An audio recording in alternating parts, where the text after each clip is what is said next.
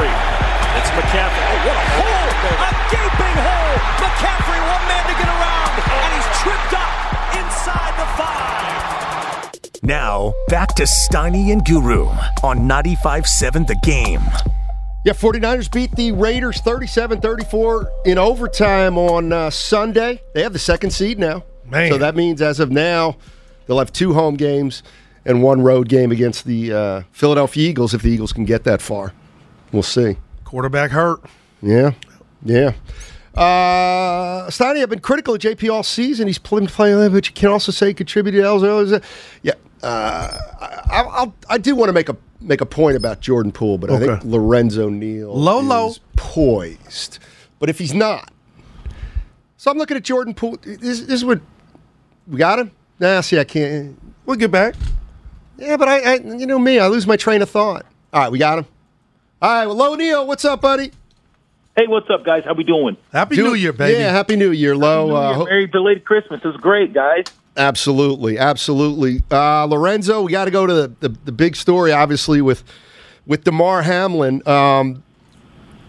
What have you ever seen anything like it in your time in the NFL? No, I have not, guys. It was watching the game last night. I mean, hey, this is for the AFC number 1 seed, and I wanted to see a great game. You looked at Cincinnati, great first start. Buffalo comes down, scores their 3. And this was going to be a dogfight. It's going to be a great game. And Guru and Steiny, the thing I was taken back. It was a Guru. You've hit harder than that, and Steiny, you've probably been hit harder than that. That's the thing that struck me. At first glance at the hit, guys, I'm telling you right now, that's a routine tackle. The guy threw him over his body, and it was like I was like, okay, did it?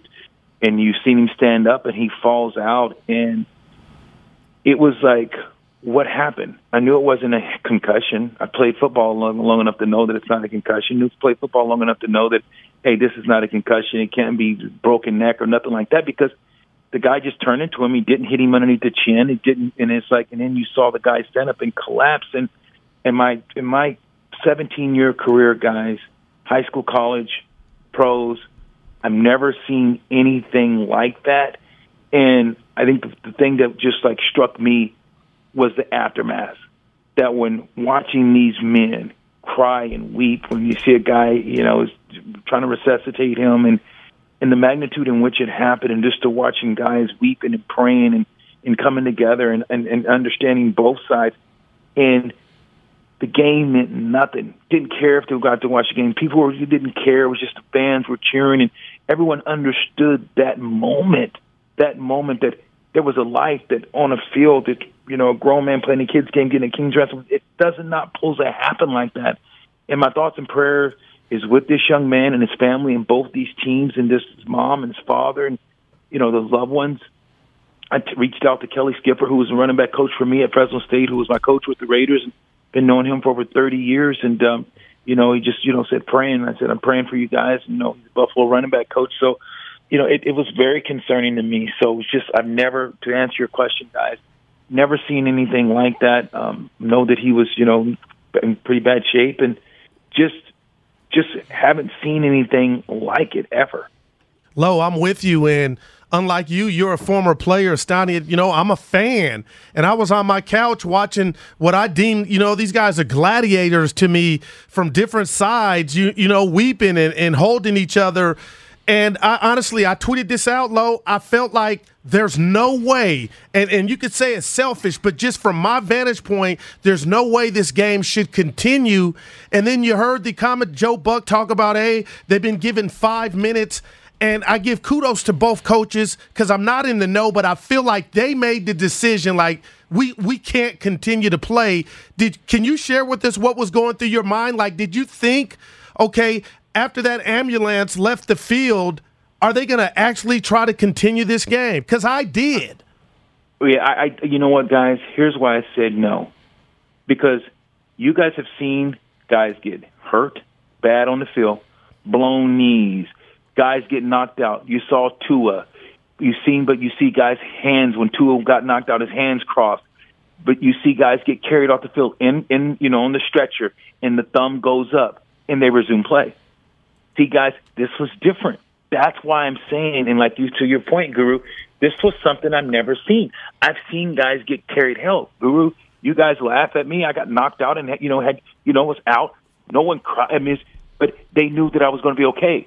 Tua, get knocked out. You see him go cross-eyed and get knocked out, and hands go, and he's hurt.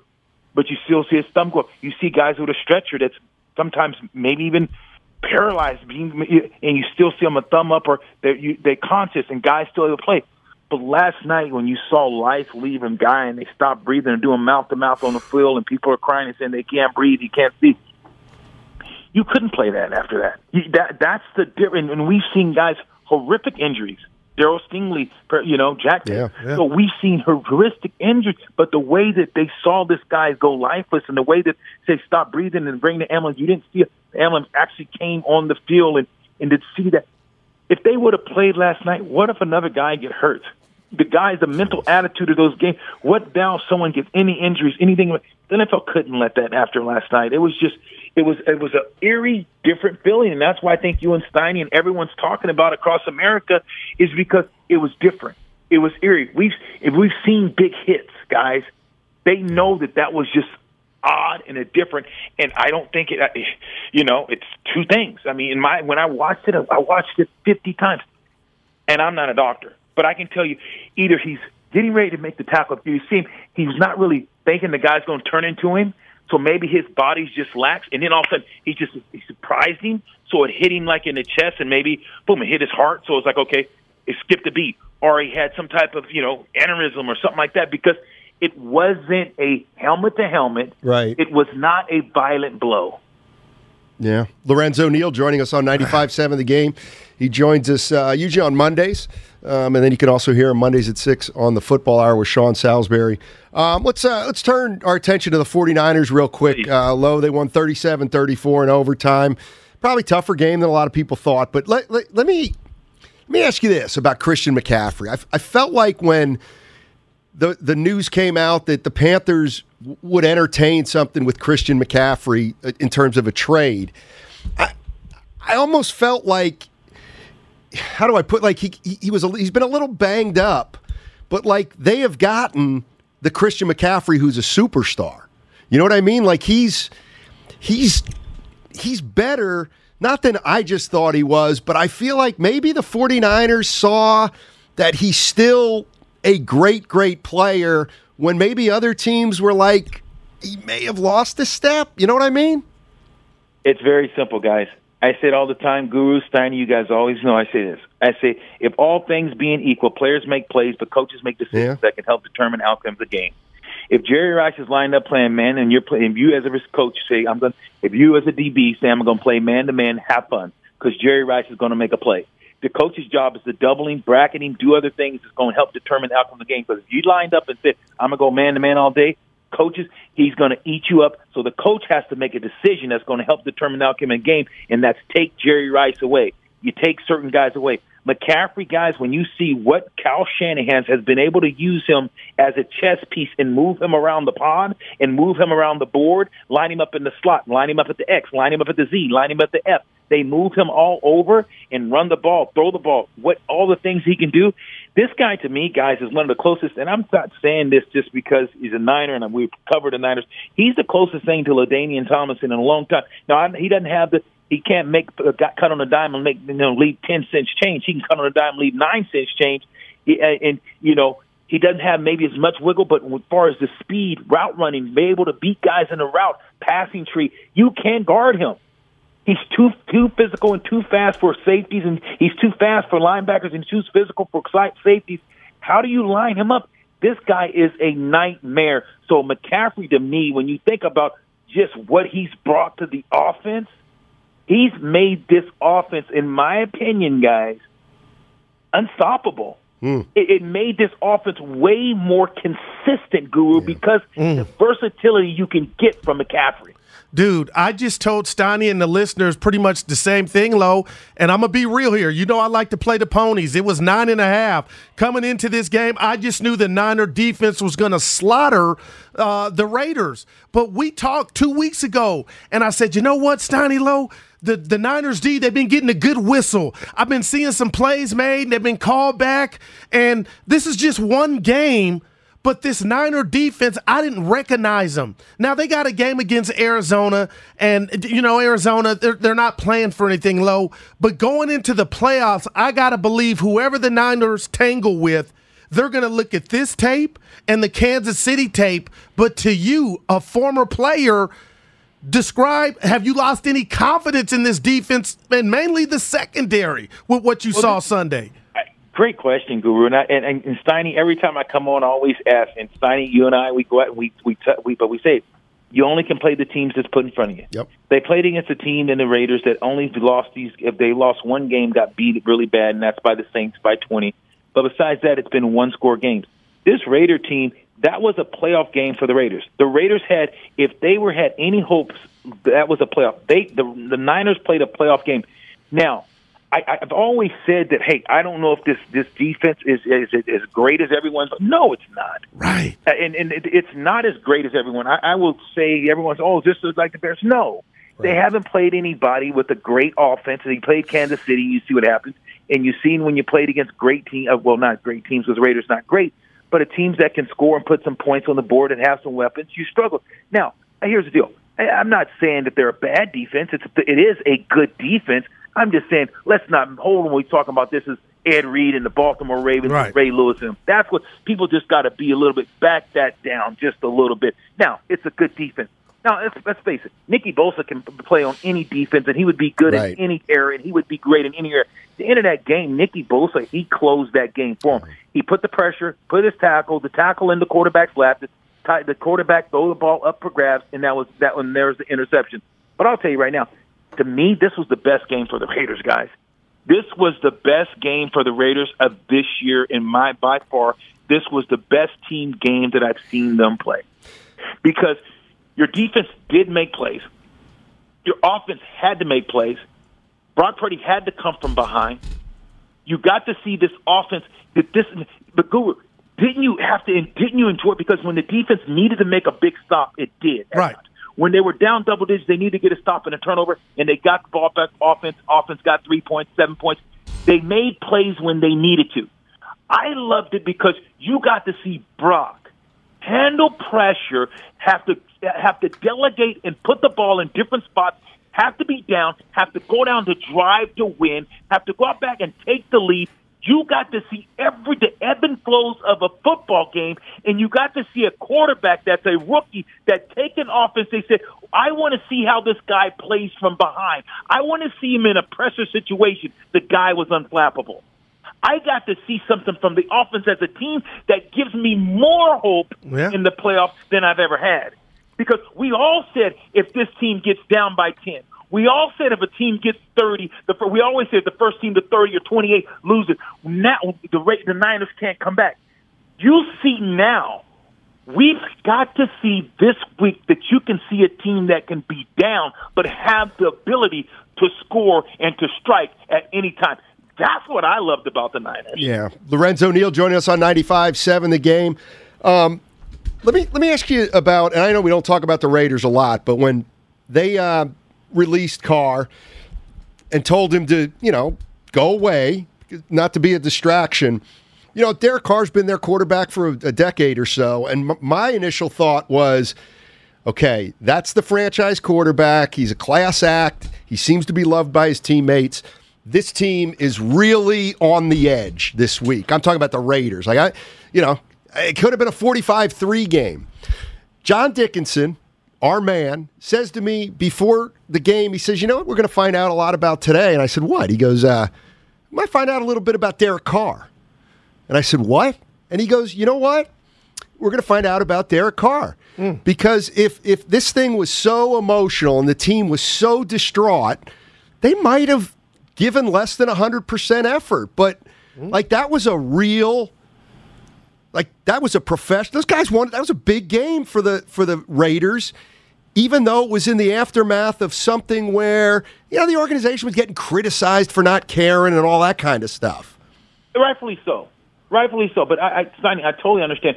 Here's the thing: they were professionals, but at the same sense, they're going to go out there and they played for them. And at the same sense, they understand that these guys that they still had a chance to get in playoffs. They still lost like the Raiders. They still was made it a one-score game. Tell me how many games the Raiders lost, just like the game that we saw this past Sunday. Tell me how many games that the Raiders Carr threw an interception at the end of the game. Tell me last week against the Steelers. So did we not see a carbon copy of what the Raiders have done this whole year, a one-score game? Yeah. So I get it. So for me, it's not necessarily a Carr. I think that it's the coach. I look at this coach, and you think about what he's done. Last year, Carr takes them to the playoffs. They almost beat a Cincinnati team in Cincinnati, and now all of a sudden it's Carr. What about this head coach McDaniel? This is his second trip. What has he done? This team, they went out and brought Devontae Adams, brought in more weapons. Why did this team underachieve? I just think, look, if you want to turn the page on Carr, that's fine. That's the NFL, and that's your prerogative. If you're a coach, you're an organization. But you just don't handle a guy who's been in your organization like that. That's not class.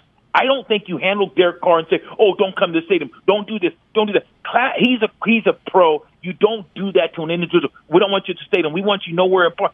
That's just, to me, that's the part that I'm like, God, could you have handled that a different way? If you don't want to start him, fine. Don't want to sleep, that's fine. Hey, Derek, you understand this is why we're doing this. But I just think for you to say stay away and do the way they did, I just think that you owe the guy more than that. No, that's great stuff, Lo. You know what? And I don't even want to put you on the spot, but it's the last thing in regard to Hamlin.